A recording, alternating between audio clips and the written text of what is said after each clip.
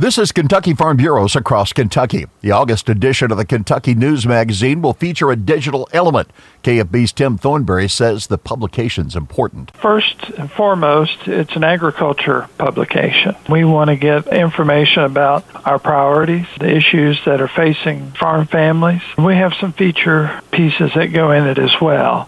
We just like to get out as much good information done in a very good way. In addition to the news and features, you'll find beautiful images of the Commonwealth. I'm blessed enough to have a little bit of photography talent, and whenever I'm out, I always keep a camera with me because I never know when I'm going to run across that photo that I want to capture.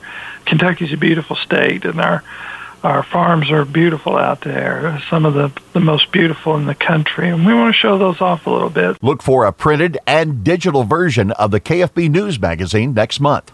This is Across Kentucky.